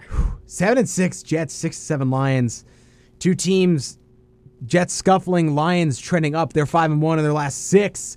Jared Goff and company, they go to the elements out in the cold in New York. And for that reason alone, I think the Jets will be able to win this game. Oh, man. I don't. I really think the Lions are going to keep rolling.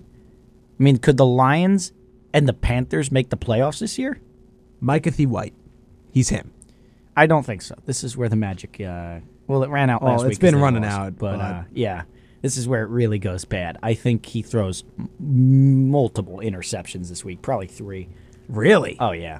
Yeah, and I'm not particularly impressed with the Lions' defense. It's not a good defense. But I think the Sun God there has a big day. Swift and Williams on the ground. Yeah, I think the Lions get it done. I think they get it done by a touchdown, 27-20. All right. Well, with that being said, I will be taking the Jets and moving on. I don't know. It's going to be a close game. I got a gut feeling of it. Jets got a hunch. Game. How close do you think the game? 1 possession. Probably field goal. Okay. All right. I can vibe with that. I think it is a 1 possession game. It's a really close game. 2 teams fighting for their playoff hopes.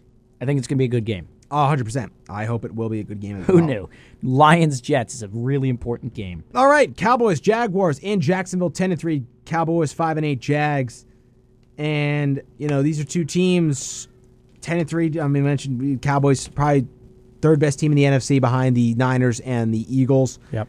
And the Jags are could trying be to the piece second things best, together in year 1 under Dougie P. But the Jags coming off a big divisional win against the Titans on the road. They're back home against another formidable opponent in Dallas. How do they respond? How do they keep it going? Mitch, what are your takes on this one? What's the line on it? Dallas -4. Yeah, I thought so. Look, Dallas struggled against the Texans. They're going to be looking to answer those questions. How do you almost lose that game to the Texans? the Jags coming off a really impressive win over the Titans, really put a hurting on them. And I think Doug Peterson has a lot of experience with the Cowboys. I think he can come up with a scheme against these guys. I'm going upset of the week. Jags over the Cowboys. I'm going to join you here. Really? Yep. I did not. Okay, I did not expect that. I picked the Jags last week as my upset of the week. They stunned the Titans. I think they come back home. Trevor Lawrence really does a good job to keep this ship going. Very good, yeah. They are 6-8. They're going to get a win over Dallas, dropping to 10-4.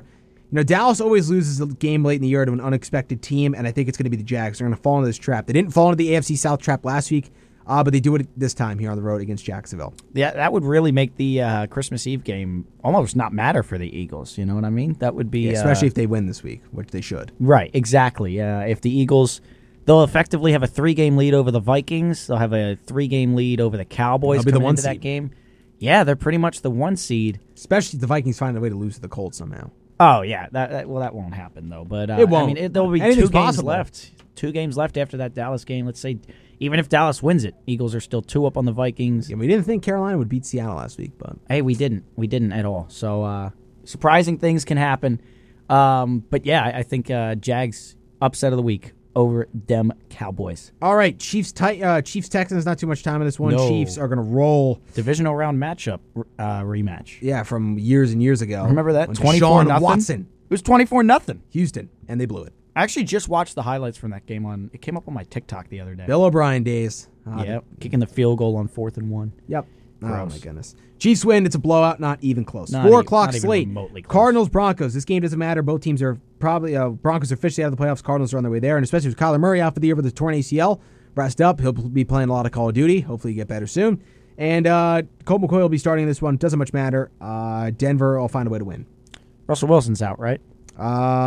Potentially. His status is unknown. But Yeah, Broncos will win.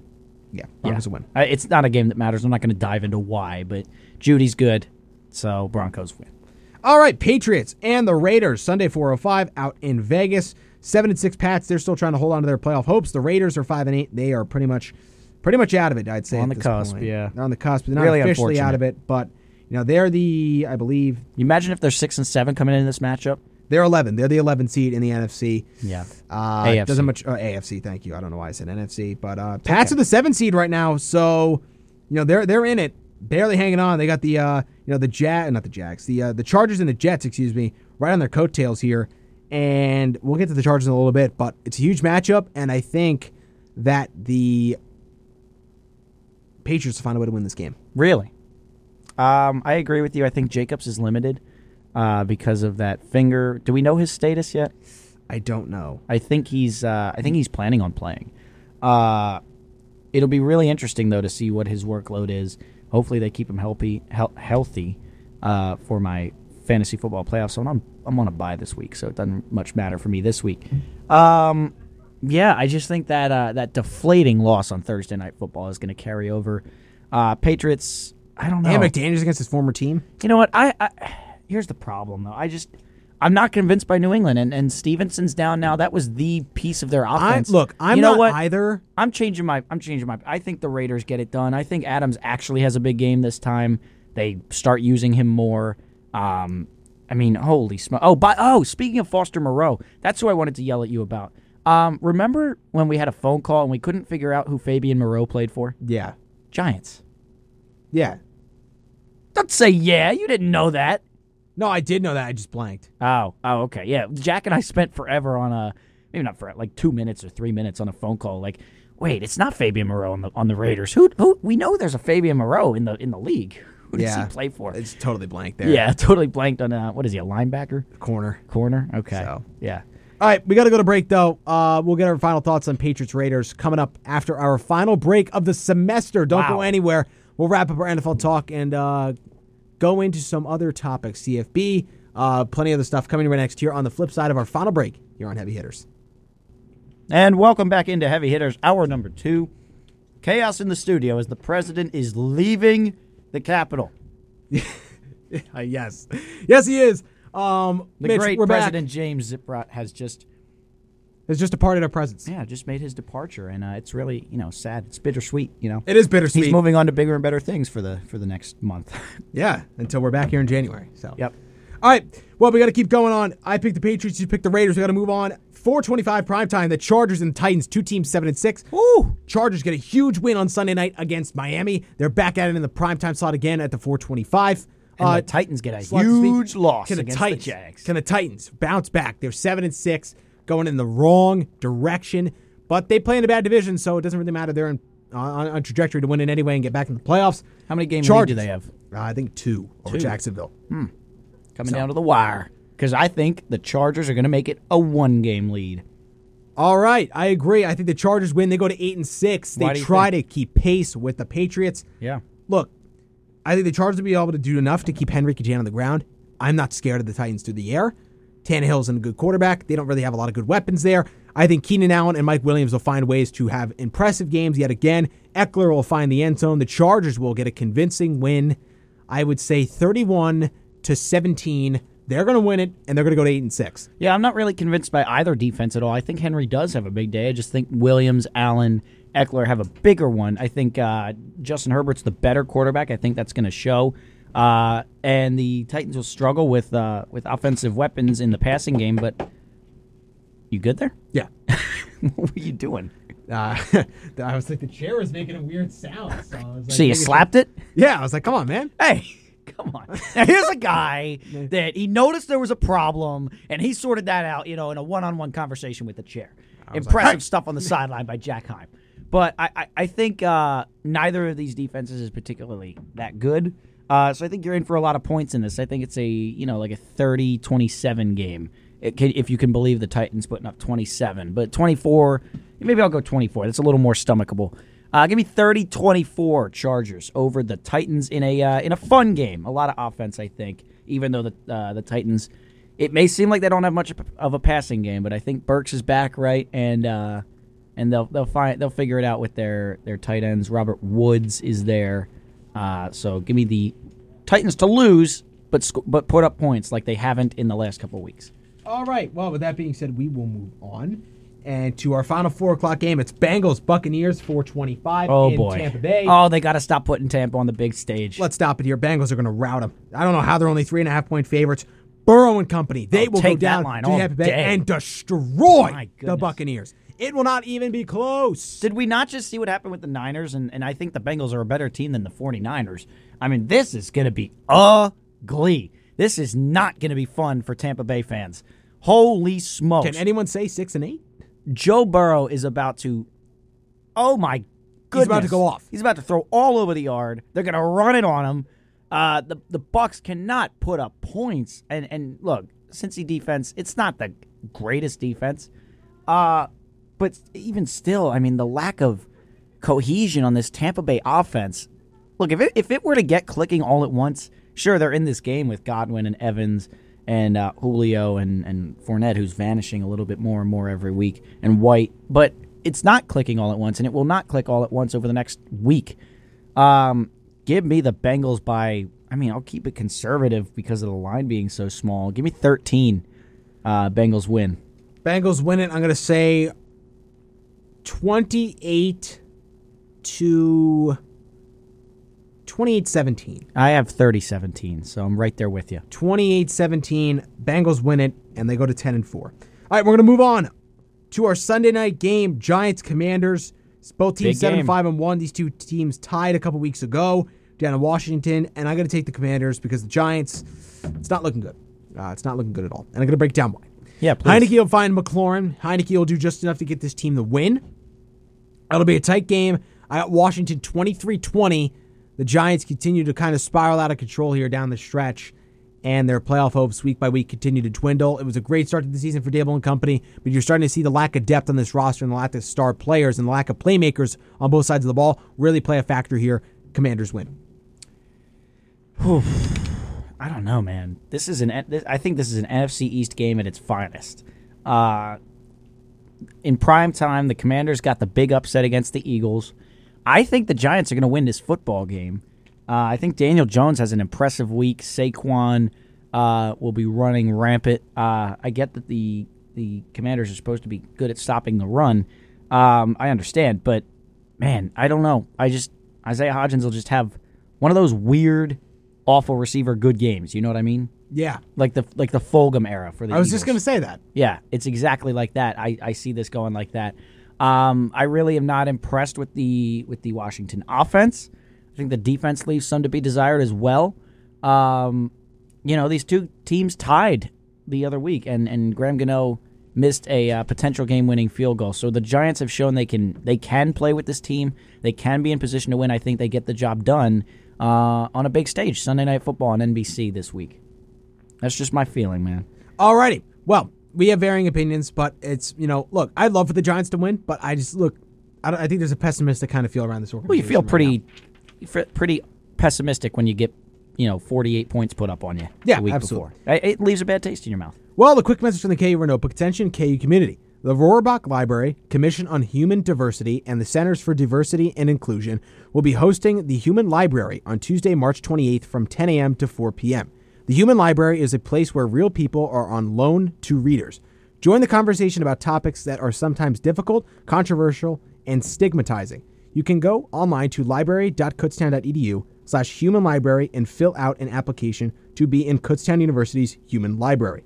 Join the movement and become a human book. This message of community interest is brought to you by the radio voice of Kutztown University, KUR. Welcome back to Heavy Hitters, about final part of today's show and the final part of the semester of shows for Heavy Hitters. Mitch, once again, it's been a great semester working with you. Been a fantastic We'll be glad to be back with you next semester. But for now, wrapping up today's show, we got to go to Monday Night Football, Rams-Packers. This game really doesn't much matter, so we're not going to spend a whole lot of time on it. 4-9 Rams, led by Baker Mayfield, Aaron Rodgers and company up in Green Bay, 5-8. Mitch, what are your takes on this one? Oh, man. I think the Packers win in an ugly game. Packers win, and it's not really close. Give it to Packers. That's really? my quick thoughts. I think it's pretty close. I'm not that impressed with the Packers. I'm not. It's just my lack of impressment with the Rams. Oh, I agree. They got about 3 minutes of competent quarterback play, so really not a good thing for this football team. But it was a good 3 minutes, right? It was. Had a good run. Probably the highlight of their season. Yeah, give me like 20-10 Packers. 23. Late touchdown though. It's like 13-10 in the fourth quarter. Okay, give me the Packers 23-7. Oh, wow. Okay. Rams just cannot find anything on offense. That's anything what is that Baker sounds Mayfield. like. Who do you think scores the lone touchdown? Probably Cam Akers. Cam Akers? Not a Baker run? On a little dump down. Okay. So, interesting. All right, Packers win. We're going to move on here really quick. We're going to highlight some prominent bowl games that'll be coming your way soon. And on this Saturday, we got Cincinnati and Louisville. Fun to watch because Jeff Brom will be the new coach of the Cardinals. But former Louisville head coach going to Cincinnati, Scott Satterfield, will be coaching against the team he was coaching for a long time in Louisville for now Cincinnati. So that's going to be an intense one to watch. The uniform battle between Florida and Oregon State. That should be an interesting game to watch. We're going to keep moving on here down the slate to some more notable ones as the weeks and days go on. And that is, if I could find it here, late on into December, Oregon, North Carolina on the Holiday Bowl. It's going to be Wednesday, December 28th.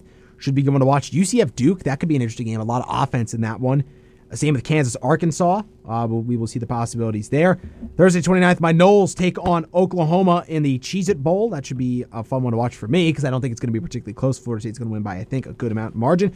Texas and Washington in the Alamo Bowl. That's also on Thursday, the 29th. And then we have the big ones coming up. We got Notre Dame and South Carolina, two top 25 teams in the TaxSlayer Gator Bowl. Should be an interesting one. Mitch, Tennessee and Clemson in the Orange Bowl. That's also on December 30th. Very Orange Bowl. And then on New Year's Eve, the big ones. The Sugar Bowl, Alabama, Kansas State, and then the two playoff games, TCU, Michigan at 4 o'clock and Ohio State, Georgia at 8 o'clock. So those will be coming your way in a matter of weeks as that time rolls around. Then on New Year's Which teams Monday were at after, 8 o'clock, did you say? Ohio State, Georgia. Okay, Ohio State, Georgia. Gotcha. And then And then on Michigan Monday, earlier. the second, four more good bowl games. You got Tulane and USC in the Goodyear Cotton Bowl, LSU, Purdue in the Citrus Bowl, and Penn State, Utah in the Rose Bowl. That's 5 o'clock on Monday, the 2nd. Penn State fans, your eyes will be glued to the television for that one if you're not out in Pasadena, California watching it in person. I know some people who are personally traveling there to see the game. I've heard some too, yeah. So very exciting. Can't wait for that. That'll be a good Monday evening, good way to spend a Monday evening watching some Penn State football. Penn State. I wonder if my brother will be. He'll definitely be watching. It's a matter of if he's still home or if he is still back in Orlando. He was. If they made the which bowl was going to be down in Orlando in that area? Oh, I think the Camping World Stadium Bowl used to be down in Orlando. Okay, there was one. Maybe is the Sugar Bowl down there? Where's the Sugar Bowl? I think Sugar Bowl's in AT&T Stadium, but I could be wrong. Okay. There was one that like Penn State was potentially going to make. That they were it was like right up the road from him. They were looking to go. My brother is a Penn State alum, by the way. So, yeah, he was thinking about going to that. But then they made the Rose Bowl. So, it is what it is. But Penn State's going to beat Utah. So that's going to be fun. Yeah, it should be a good game. Yeah, really good game. Should be evenly matched, I think. Absolutely. Quick update in the World Cup. Argentina beat Croatia to make the final. France is up 2-0 in the waning minutes against the Cinderella running Morocco. So, France eliminates Morocco. I think it's about to be a final. 2-0. So France, the 2018 World Cup champs, are going to go back to repeat, and they will play Lionel Messi, and Argentina, who are Messi's looking for his first World Cup. Got it back on the final stage in 2014, lost to a fellow European nation of France and Germany. So France looking to give Messi the same repeat result. Remember when Germany was all the buzz in soccer? Yeah. We were up on the Wildwood Boardwalk. I played like one of those soccer games where you got to kick it into the holes, right? Won it. Got like a little like Germany jersey up there. I thought it was awesome. I called it. I would go around. I was young at the time. I was just going around saying Deutschland. This was a little before that, but like I put the jersey on and it brought back those memories. I was like, I remember being in an elevator. This is a really dumb memory for me to talk about on air, but I just I walk up to my sister. I go, Carissa, and I point at the Germany patch on it. I go, Deutschland. Deutschland. Yes. I have issues, Jack. I have issues. Oh, man. But, yeah, so exciting stuff in the World Cup. USA, it sucks, but whatever. We'll be back. Hopefully. We'll be back. And Morocco, you're done. Goodbye. Good run. France, I don't know who I'm rooting for in the finals. I don't want to see France winning again. I'll probably root for Argentina. Yeah, let's get a different champ going. Yeah, give me Argentina. Lionel Messi. All right, real quick to wrap it up, I want to get into some college basketball, not a whole lot in depth, but just take a look at these rankings and how crazy it is. I mean, Purdue's number 1, Virginia 2, UConn 3, Alabama 4. First time in Nick Saban's tenure as Alabama football head coach that the basketball team is rated higher than the football team. Yeah, it's outrageous, but that's the way it goes sometimes. Who else? It is. Who do you root for in college basketball? I'm a Florida State guy. Still? Okay. Yeah, we're 3-9. Not good. Yeah, not good. But, I'm just still time to turn it around in general. Yeah, I guess. How often do you guys make the tournament? We used to make it consistently until about last year. We started really taking it down to. We missed it last year. We're probably going to miss it again this year. So, bummer. Yeah, not great. That's a bummer. Texas head coach Chris Beard actually got arrested for a domestic violence charge, was suspended indefinitely by the program without pay. They're number 7 in the country. They're 7-1, so let's see how that affects them. That's a pretty big headline. SEC representing the top 10 quite well with Alabama and Tennessee, along with Arkansas wrapping it up at number 10. So the SEC prominent in football, also prominent as well, in basketball. So yeah, good stuff. You know me, I don't really follow until March Madness. Yes, sir. So I will be. We'll have.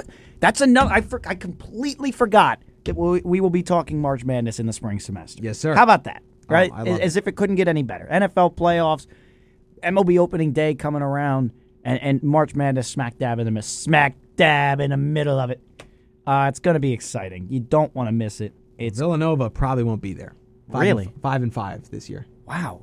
Yeah, I guess no Jay Wright anymore. Yeah, no Jay Wright anymore. Kind of takes things on the downspin. That is unfortunate. Well, unfortunately, we do have to sign off with just about a minute left. I want to get some stuff all my chest here to end this, end this semester. Mitch, as always, like I said many times earlier today and throughout the past couple episodes, it's been a pleasure to be working with you for this semester.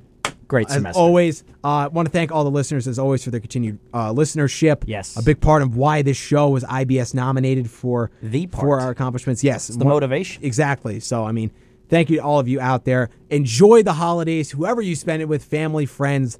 Find something to be happy about this holiday season, everybody out there. That is what I will ask you to try to do. It's, we are not on this earth long enough to sit around during the holiday season. What's supposed to be a joyful time of year, to be miserable about something. So I will challenge all of you out there to try to find one singular thing to try to find some gratitude in and some pleasure in your life. Mitch, anything else real quick?